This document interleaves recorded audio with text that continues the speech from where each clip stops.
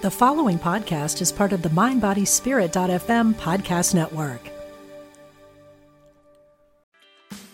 Meditation doesn't have to be a solo practice. Meditation is more fun with friends. Looking for a way to drop in and hang out at the same time? Join us online at Omega Institute for a meditation party with self-proclaimed meditation nerds Dan Harris, host of the 10% Happier podcast, Sabene Selassie, and Jeff Warren. This 3-day retreat will stream live from Omega's Hudson Valley campus May 17th to 19th. Don't miss the party. Reserve your spot at eomega.org/party today.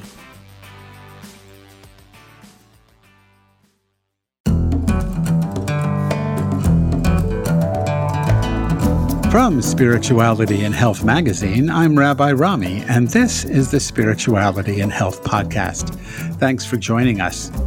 Our guest today, Elisabet Lahti, holds a PhD in psychology and is an internationally renowned speaker on positive psychology, leadership, and high performance.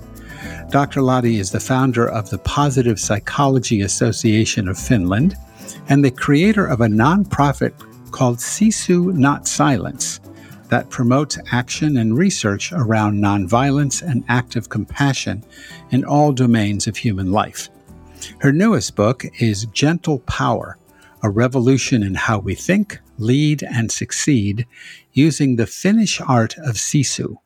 Her essay, The Unsung Beauty of Ordinary Enlightenment, appears in the July-August 2023 issue of Spirituality and Health magazine. Elisabet, welcome to Spirituality and Health podcast. No, thank you so much. It's an honor to be here with you. Well, you're projecting. You don't know that yet. Let's assume that you feel that way at the end. So I appreciate that. I've read your essay and I've read parts of your new book, Gentle Power. So I can say it's an honor to talk to you. You're hopeful that it's an honor to talk to me, and I'm hopeful you'll still feel that way at the end. But I tell you what, before we get into your book, Gentle Power, and your essay, let's talk about your name. I'm sure people noticed that I introduced you as Amelia, and I said hello as using your middle name. So let's be clear, because there's a story behind how you refer to yourself. So let's start with that. Yes, I was born here as Amelia Elisabet, but it's very common in Finland that you would go with, let's say, your first initial, with the first name. And as I was approaching my 40s, which seems to be a very magical time for the psyche of any woman and any man, I started to do a bit of integrative work on how the past decades have been. And for me, those decades involved researching inner force and life force and this inner fortitude that is what Sisu denotes. And we'll go into it more deeper. But it was a time of quite a lot of effort being put into what I was doing and overcoming extremely hard things. And what I later realized a couple of years ago or learned was that my first name, Emilia, it comes from a Greek word, or it's a female name that comes from Amelianus, which means to rival, to excel, and to compete. And then I also learned that my second name, Elisabet, it actually roots to a Hebrew female name, which I hope I'm not mispronouncing this too badly, but it's Elisheva, which translates to as God is my oath. And when you look at both of these two, for me, there is a very clear distinction between the Amelia, which was this more yang and harsh and tough approach to life, because it had to be, and then this transition into a softer, more of a surrender. And these are both sides to Sisu that need to be there for Sisu to be balanced. And that's what I call gentle power. So it's a beautiful coincidence that this was the name that I was given. So it's nice. Yeah. I mean, it's your middle name and you're moving into middle life and you're making this shift. Of course, I love the way you pronounce the word fortitude. You said fortitude. I didn't. Yeah. Yeah. So as a psychologist, it was, we'll put a call into, Dr. Freud. Dr. Freud, you wanted on the podcast. It's a little Freudian insight there. Fortitude, like you move into your 40s and you discover this shift. Oh, yes. That's why it's an honor to talk to me, because I am just filled with all these meaningless bits of insight.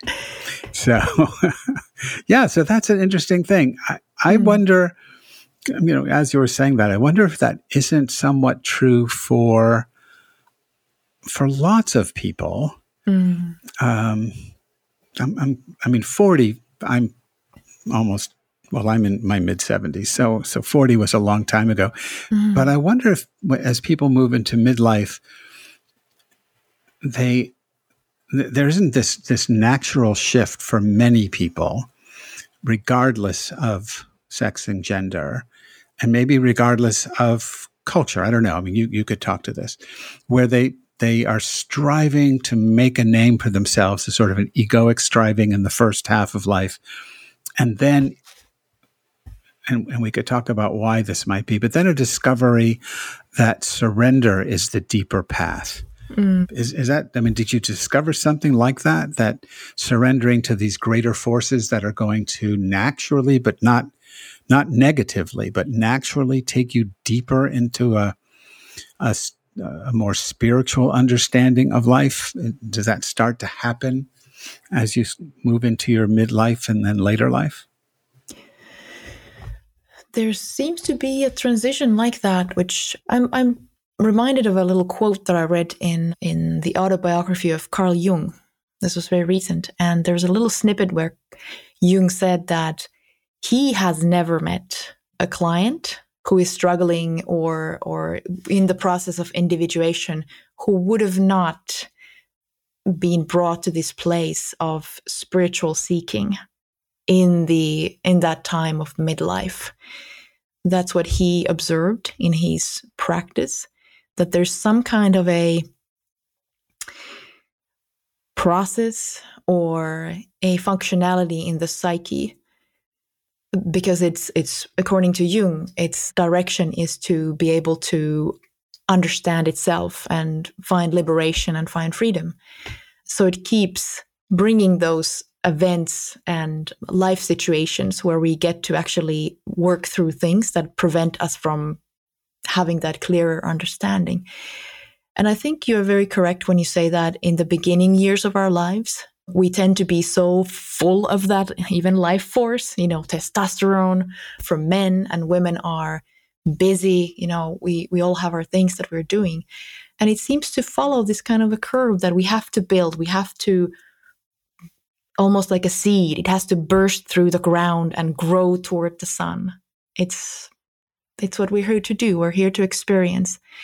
And then slowly life will start to give way for us to be diminished and become smaller. And then something else will get to start to express itself through us, I guess. So you mentioned the word sisu. It's a Finnish word, I'm assuming. I don't know if it translates into English at all.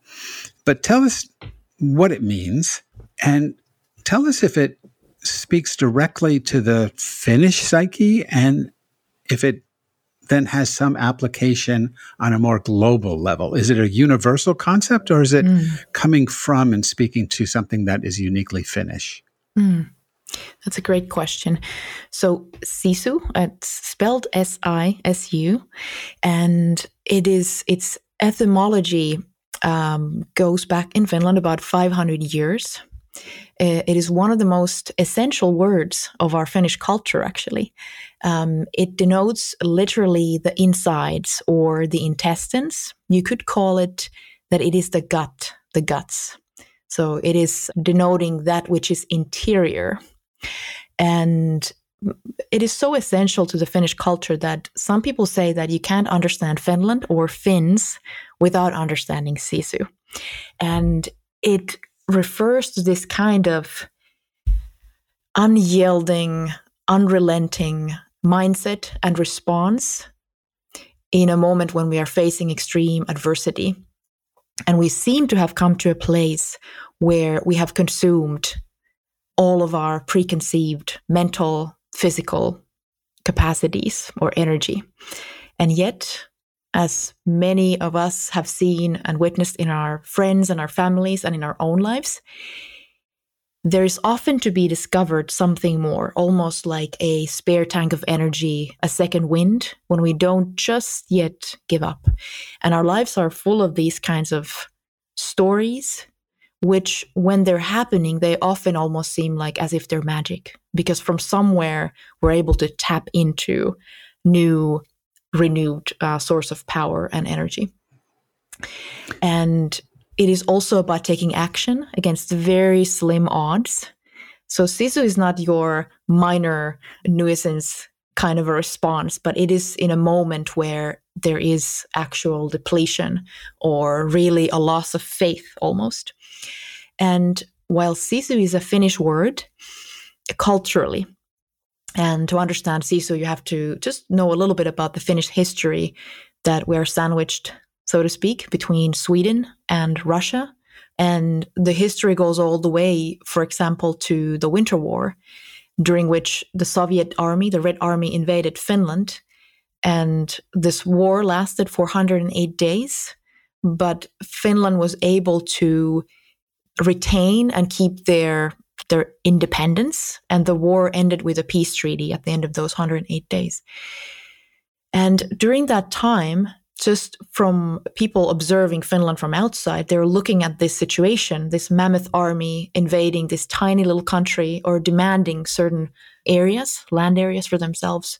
And the Finnish president at that time refused. And so that looked like a suicide to the other nations from outside because of the sheer size difference. So that is often in the case of Sisu, it is where the underdog, something looks like it's impossible, and yet we unearth the strength and power.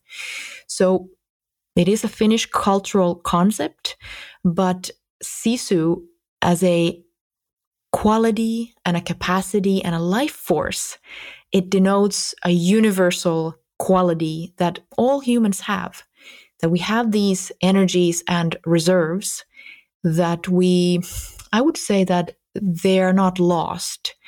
It simply so often happens that when we're living in the busyness of daily life, that this kind of an autopilot takes over and we forget all these times that we have overcome. We sometimes can lose touch with this life force that is literally running through our veins. There is the fire in the belly as well, so to speak. So that is the power reserve that we all have, and it's very much useful to meditate on and to really bring into practice in one's life, no matter where one is from. So I want to explore that with you a little bit more, but you brought up something that we I was going to say never, but maybe I guess don't remember. So I'm going to say almost never talk about on this podcast, and that's geopolitical issues. But you mentioned Russia or the Soviet Union, and you've just had a major shift in Finland this past April, where Finland decided to move from non-aligned status to joining NATO. Finland shares obviously, Finland shares a border with Russia. It's over 1,300 kilometers. I guess that's around 830 miles, something like that. Mm. And all of a sudden, you've got a whole new relationship with Russia because now you're part of NATO. Mm. And I'm wondering, not that you're a political scientist or that you have any special insight. I'm not trying to put you on the spot, but as someone who is coming from not only this place of positive psychology, but from this insight into Sisu and gentle power, how you feel about this shift, how you feel about what's going on with Russia, Ukraine, and literally you're on the border of all this violence. If you were going to suggest next moves for your own country, what might you suggest from that perspective? Well, Rabbi Rami, I do have to say that I'm not a political science researcher, but looking from this vantage point, what I see here in my homeland, that it really divides opinions, these happenings from the springtime. But if I were to direct this conversation a little bit to a more broader scene, and what I would wish for my home country, and what I would wish for maybe us as a human family more globally as well, and how to tie Sisu into that, is to really start to hold in high reverence this idea of Sisu as an invitation, which it really is, to use it as a tool for developing our personal leadership. So instead of looking outside and projecting that what someone else should do and what are the dynamics here and there, sometimes it's a really convenient way to not look at ourselves and our own personal development, character development that we have to do, and really bring that focus into the inner war zone of my own life, which is something that we're all involved in all of those moments, which I describe these little moments of alchemy on everyday life, where whether I'm able to keep my heart open to other people or whether I let my heart contract.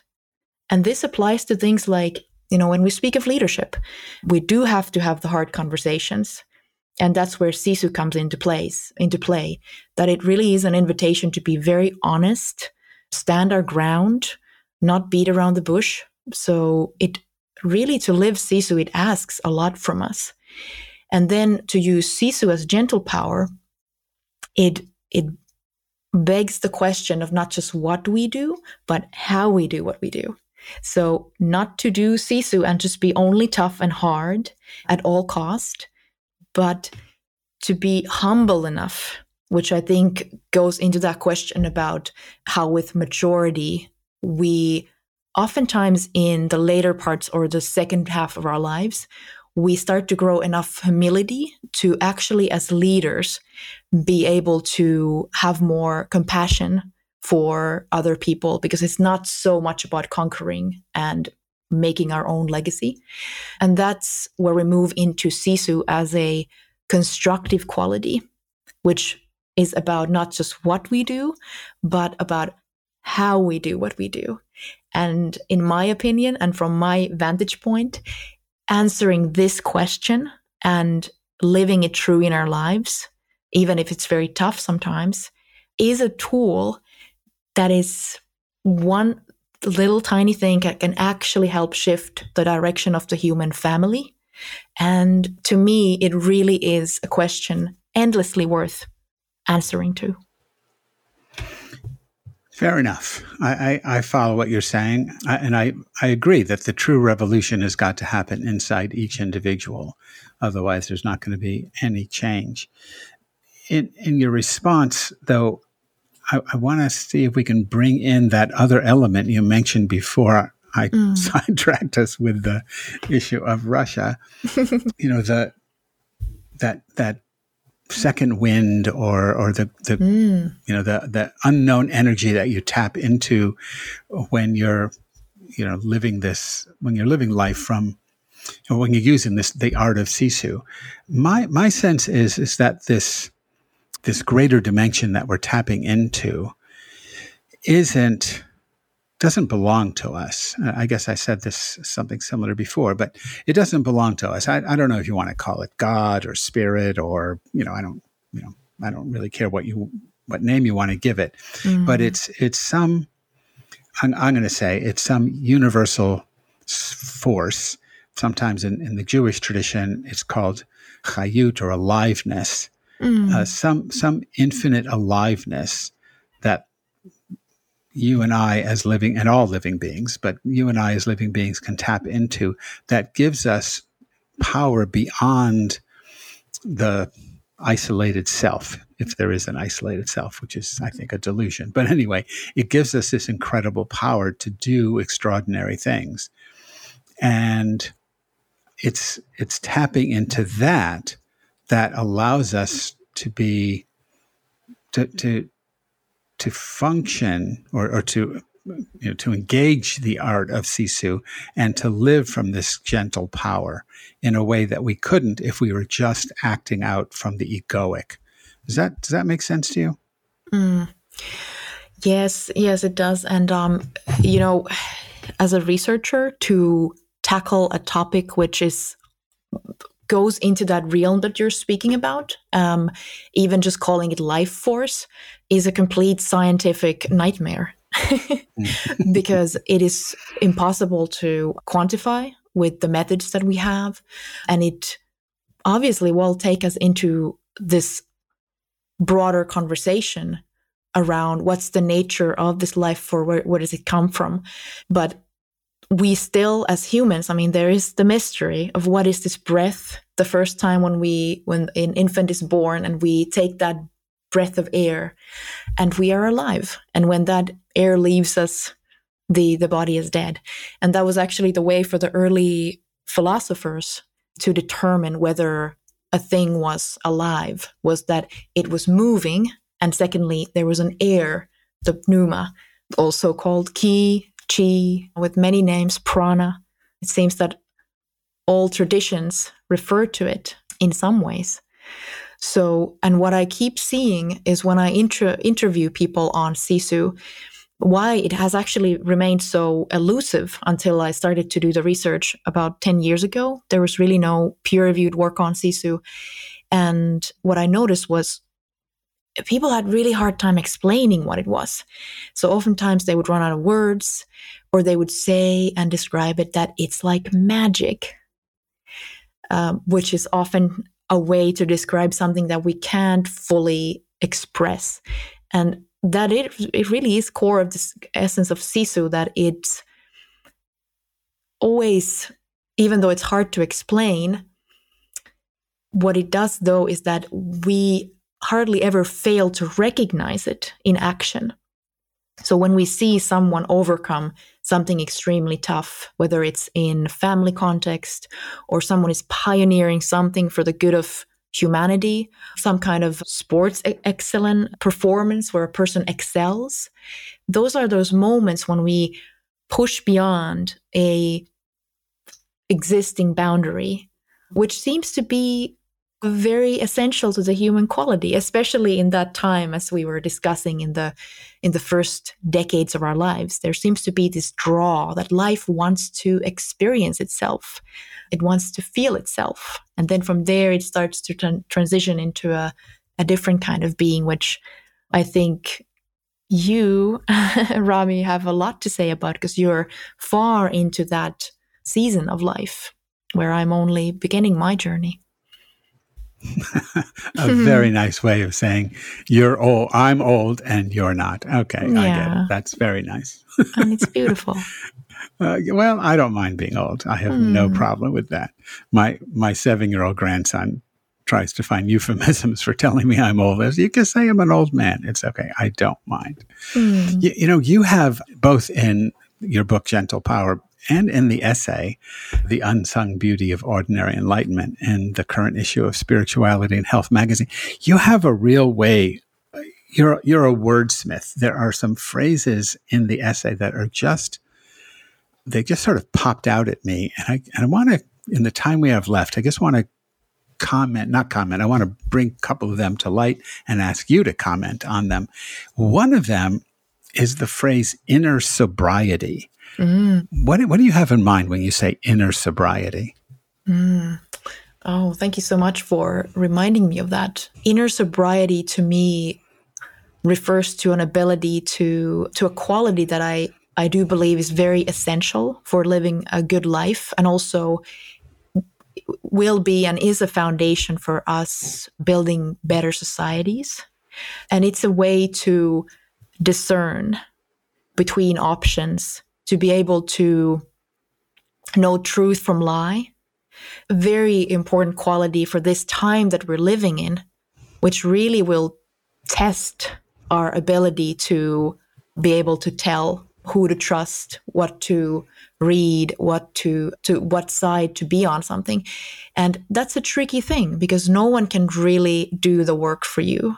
It is a quality that we have to develop in ourselves. And I do like that idea of the inner sobriety, because sober means that we are clear. There's nothing that's interfering the broadcast, so to speak. But it's one of those things that it's a lifelong process. It's taken me a long time to learn some of the basic things about life.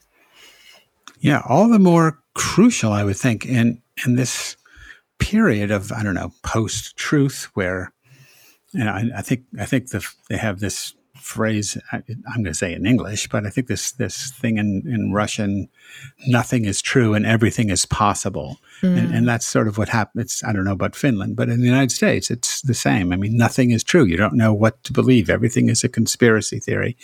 But when I read the notion of your phrase inner sobriety, and just listening to you now, there is a way to be clear.